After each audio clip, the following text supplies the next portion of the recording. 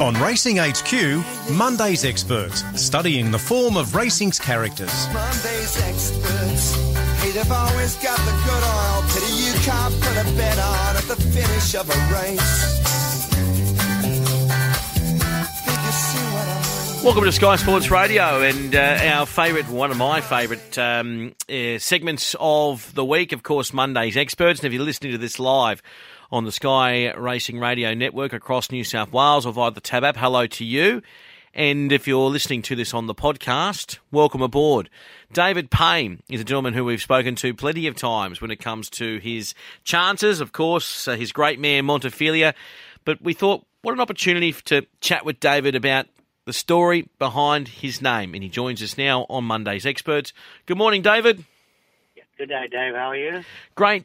I'm great, mate, and I hope you're well as well. It's great to chat with you, and I'm looking forward to chatting about your life. You've been in Australia a little while now, but let's go right back to where it all began. Where were you born? Obviously, we know you're a native South African, but what part of South Africa were you born in? Durban, Dave, in 1948. 1948. What was it like growing up in Durban in 1948? Oh, no, it was a great place to grow up. Yeah. No, we had a lot of fun, the beach and sports. It was a great place to have your childhood. Yeah. Growing up in Durban, was there horse racing in the family? Were you around horses, or was it more rugby, football? What was it like in the Payne household? No, I was more of a football freak, soccer, and but I'm one of 10 children, so wow, we weren't so flash with the money, so we had to walk to school, and it was about a 5K walk every morning, my brothers and I, but we used to walk past Greyville Racecourse, and there used to be meetings on a sort of a Wednesday, so we used to stop and watch and. I thought, gee, this looks all right. So I planned to be a jockey, and that's how it all started. We're chatting with David Payne this morning on Monday's Experts. So you're walking to school, you're walking past Greyville Racecourse. What was it about the horse, or what was it about what you were watching that captivated you so much? Oh, no, it just looked so exciting, the speed of the horse. And being small, I thought, gee, well, this is an opportunity, to try to become a jockey. My parents were not happy, but anyway, they let me have my way. What about becoming a jockey? Your size, and you're obviously playing football at the time, so did you find that when you inquired, because they had the academy there in South Africa, didn't they? That's right, John. You had to go and meet the panel, and they had to measure you and see if you were going to grow, but I was very small at that time. I was really little bloke for my age. And when you went through the academy, what was that like in South Africa? Oh, no, that was a great place to be. But I must tell you, I was nearly, I nearly never made it because I ran away from the academy. I thought, no, it's not for me. Being homesick. So I was there about 6 months. I said, no, I'm out of here.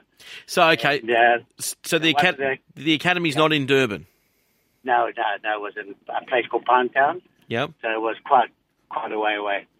And anyway, I left, and the chief steward, he phoned my dad. He said, no, look, we want David back because we think he's got potential. So they took me back, and thank goodness. Yeah.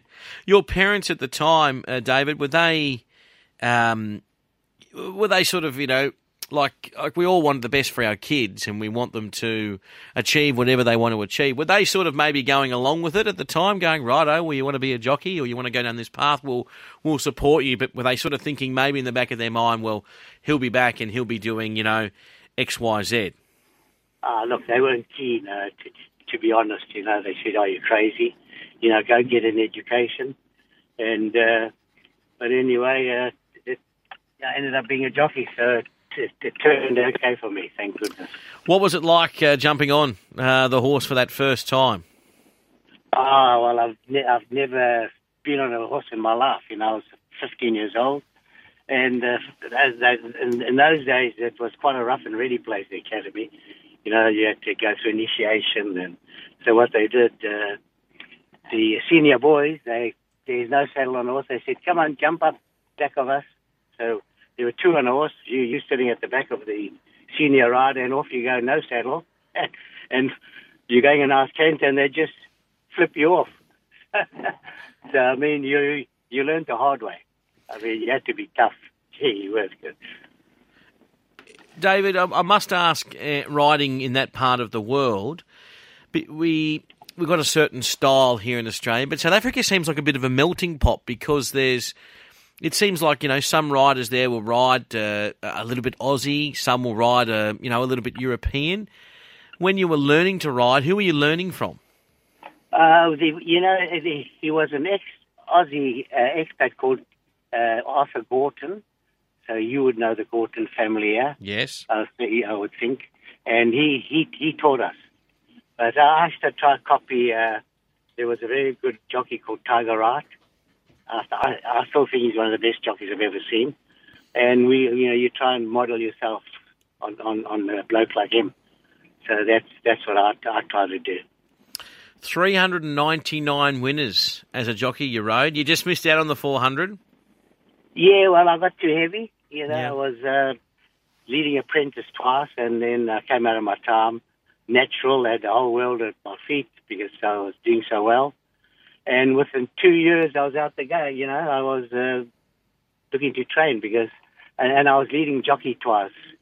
So, you know, I just grew and I got heavy. So that's when I decided to go and train.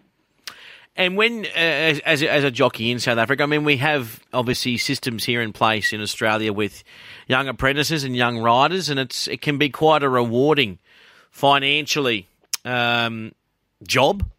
Was it the same for you in South Africa? I mean, you're riding a lot of winners where I'm presuming, I mean, prize money is, at the time in South Africa, would not have been what prize money is here in Australia, but were you comfortable? Yes, you know, no, look, in those days it wasn't much stake money, but then money would go a long way. So, you know, it was a good living, for sure. Fantastic. David Payne joining us this morning on Monday's Experts. The transition from riding to training, how difficult was that for you? And obviously your understanding of the horse must be exceptional. Well, what happened was, Dave, I was leading rider, so you're riding for some big owners. And they said to me, look, don't worry. When you become a trainer, we'll support you. So I said, well, that's for me, you know. So I gave up riding because of my weight, and I went to them, approached them all for horses, and they all declined. So I had to go and ride again. So you had to start again. How many stables did you have at the time that you had to fill? No, what happened was I gave up riding, and I was promised horses, and they declined on me. So I went and rode again, and I rode a winner for an old owner called Norman Ferguson. And his son said to me, we believe you want to train because our trainer is dying of cancer. He had terminal cancer.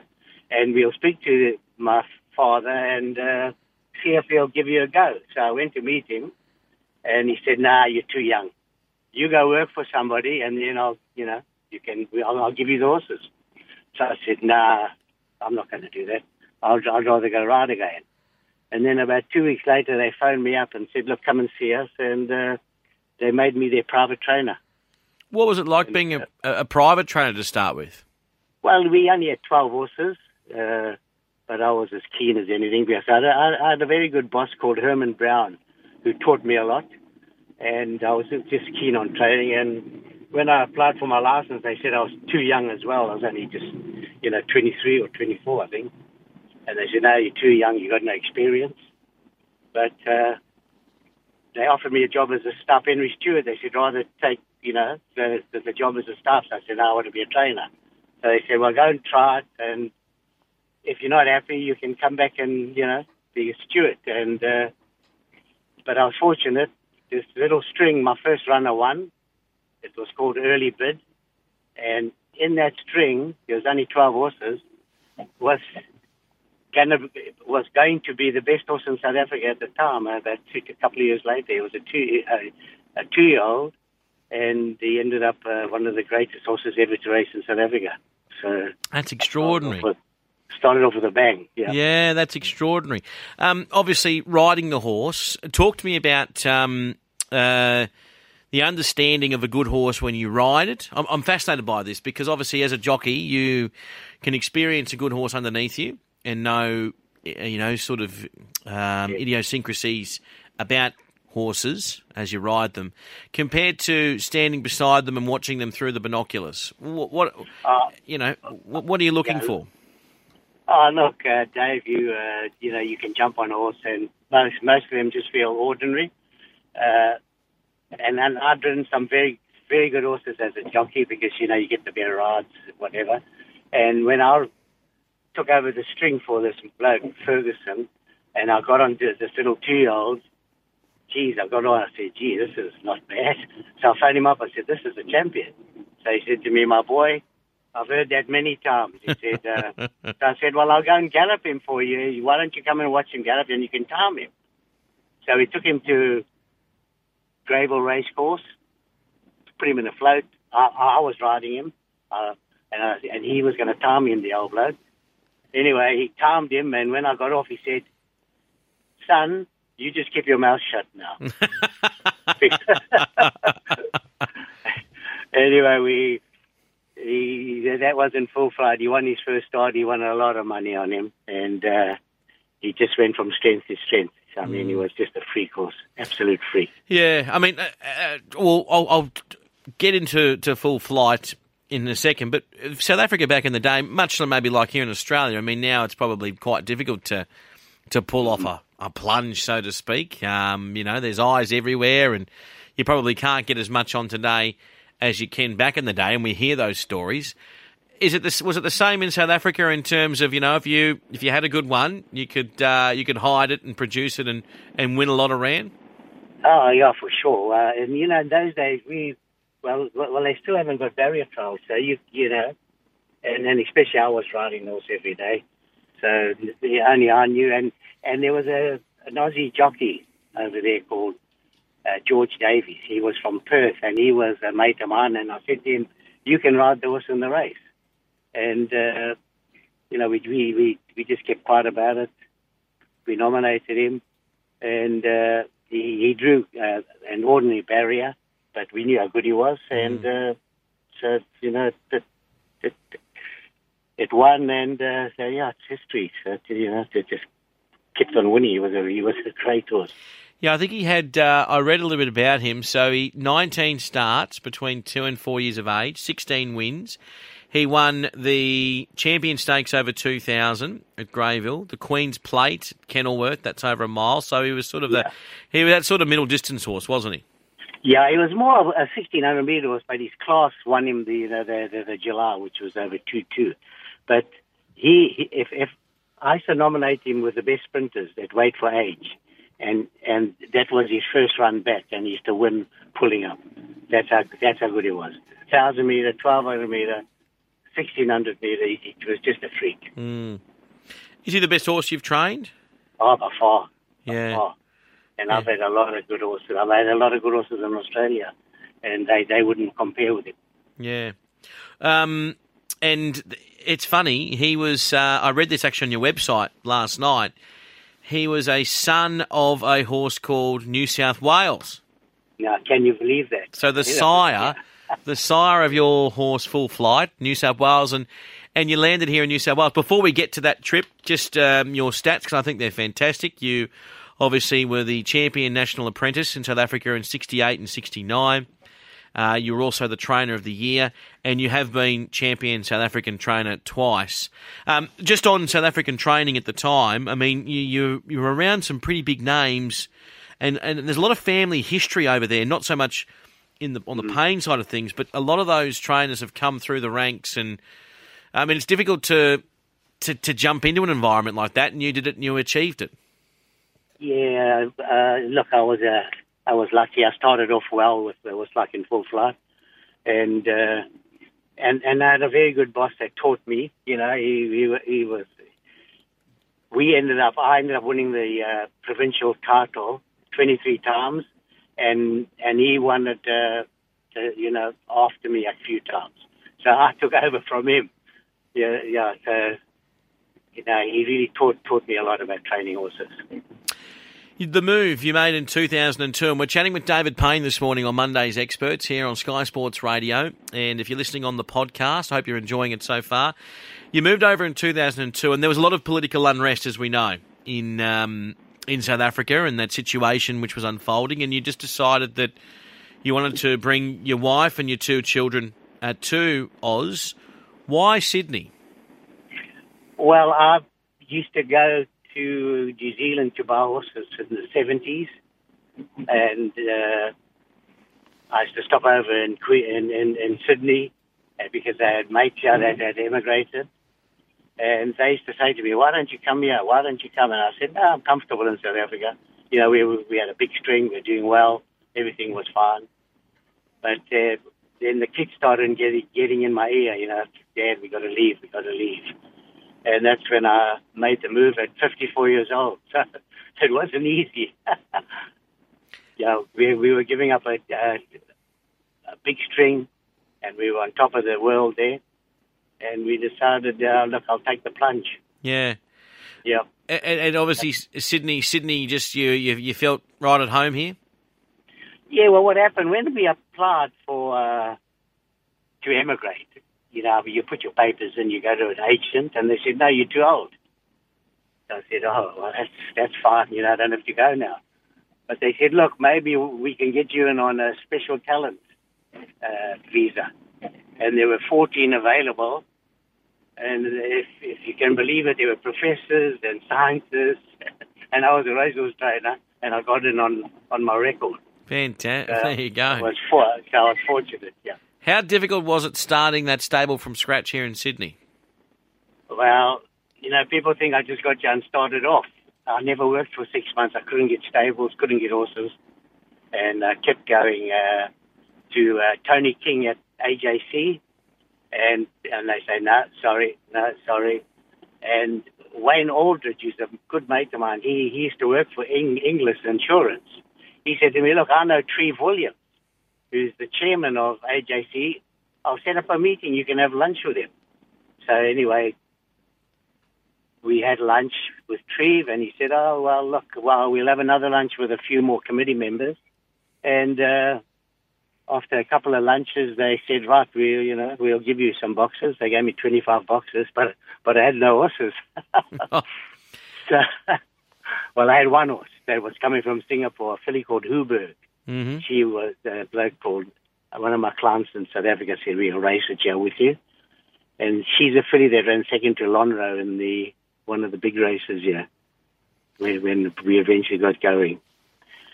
So that's the story. I had no horses to start, and then slowly started building up with provincial horses, and that's how it started. So after 6 months, we slowly built up, and then James Bester, who said, "There's a filly I bought for a bloke called John Camilleri, and he wants to race it in Melbourne." He said, "I'll speak to him and see if he'll give it to you." So James set up a meeting with John, and John said, "Tell him to come and have a coffee with me." So I went and had a coffee with John Camilleri, and we had a chat, and then he said, "All right, you can have the filly." And that was Unearthly. Yeah. Won the flight stakes. And that led to his cousin, John Cordina. He gave me some horses, and then the ball started rolling. Yeah. So that's how it goes. You had the horses like Criterion, Rock Hero, a Gallant Test, Centennial Park. Yeah. I want to ask you about Criterion. He was a marvel. Now looking back at what we know, I mean, hindsight's a wonderful thing. But what that horse did and achieved, really, in his career, I mean, what a marvellous racehorse. Doing what he did as a youngster over a short distance, and then doing, obviously, what he did as an older horse over a longer distance. Pretty special stuff to run third in the Melbourne Cup. What was it? He ran third in the Melbourne Cup. He wins a Black Opal. He wins at He won Todman. Todman, yeah. You know, extraordinary. The Rosal Guineas. Yeah, but the owner wasn't easy. Sir Owen Glenn. Yeah. Oh, God, yeah. Anyway, I only had the one horse for him, thank God. I mean, but it's funny, though, you say that. I mean, that's just part of the game, isn't it? Yeah. Being a trainer. And, I mean, at the end of the day, you're dealing with owners like Sir Owen, I think he's the richest man in New Zealand. Yep. I must admit, if I was the richest man in New Zealand and I had a horse, I think I'd be on the phone. I think it becomes their just obsession, doesn't it? They love it.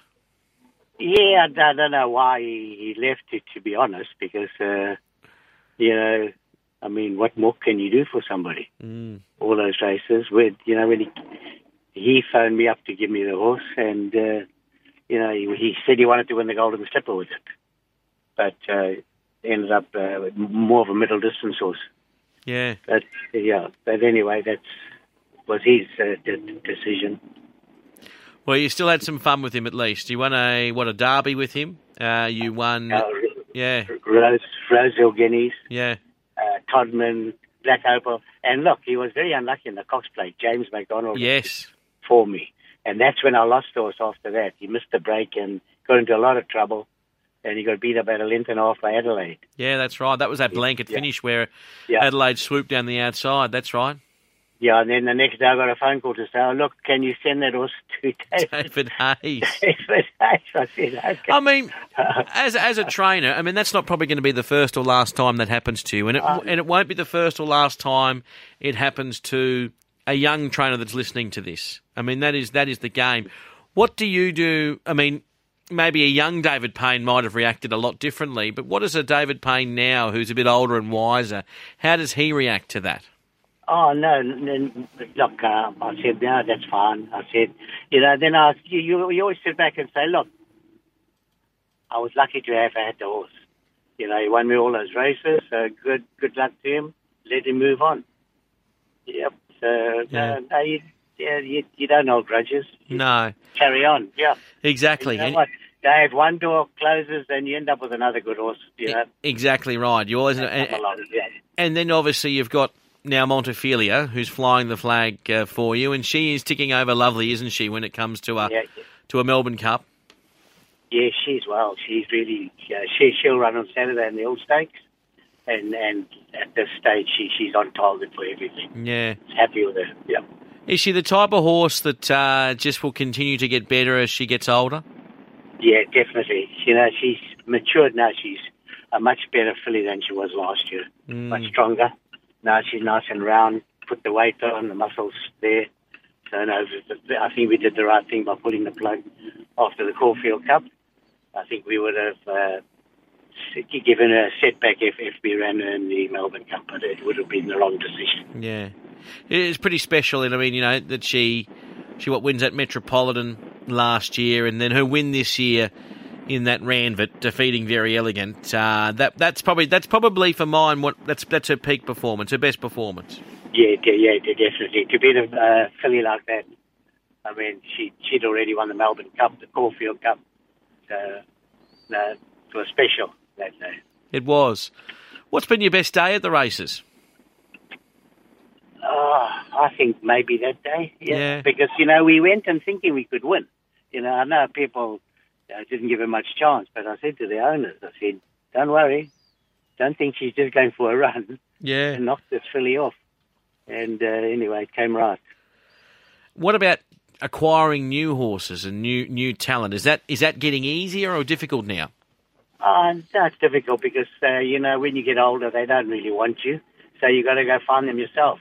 Yeah. I've been fortunate. I found Ace High, with no buyer. I went to buy him. And then John Cordina took him off me. And with Montefilia, they said, you got 100 to spend. We want an Oaks filly. And, I said, all right. So we went looking, but they had her on the list. So I looked at her and I said, this is a filly you got to buy. And I bought it for 130. And they said, oh, you've overpaid. I said, don't worry, I'll put it together. And they said, no, we'll take her. So that's Montefilia. Extraordinary. David, what about the future? What do you still want to achieve as a trainer, and what's your plan? Are you just going to continue to training for as long as you can train winners? Yeah, look, I enjoy it. I love the horses, and my ambition is to win maybe the Melbourne Cup. You know, I'd love to have a crack at it. So we will, you know, that's the path, and maybe a slipper. I know I'm running out of time, but you know, this game, you never know. You certainly don't. Yeah, you certainly don't. What would before I wrap it up, what would a David Payne, an old David Payne, or current David Payne, say to that young man who was going into the stewards in South Africa to try and get that trainer's license, or just a young David Payne in general? What advice would he give you, or give him? Look, I think if you want to be a trainer, you've got to be, it's 24/7, and you've got to be there most of the day to, you know, because your horses, with your eye, you'll see them. You know, they become part of the family, and you'll pick up things if you've got that eye. And I think training is really all about the eye.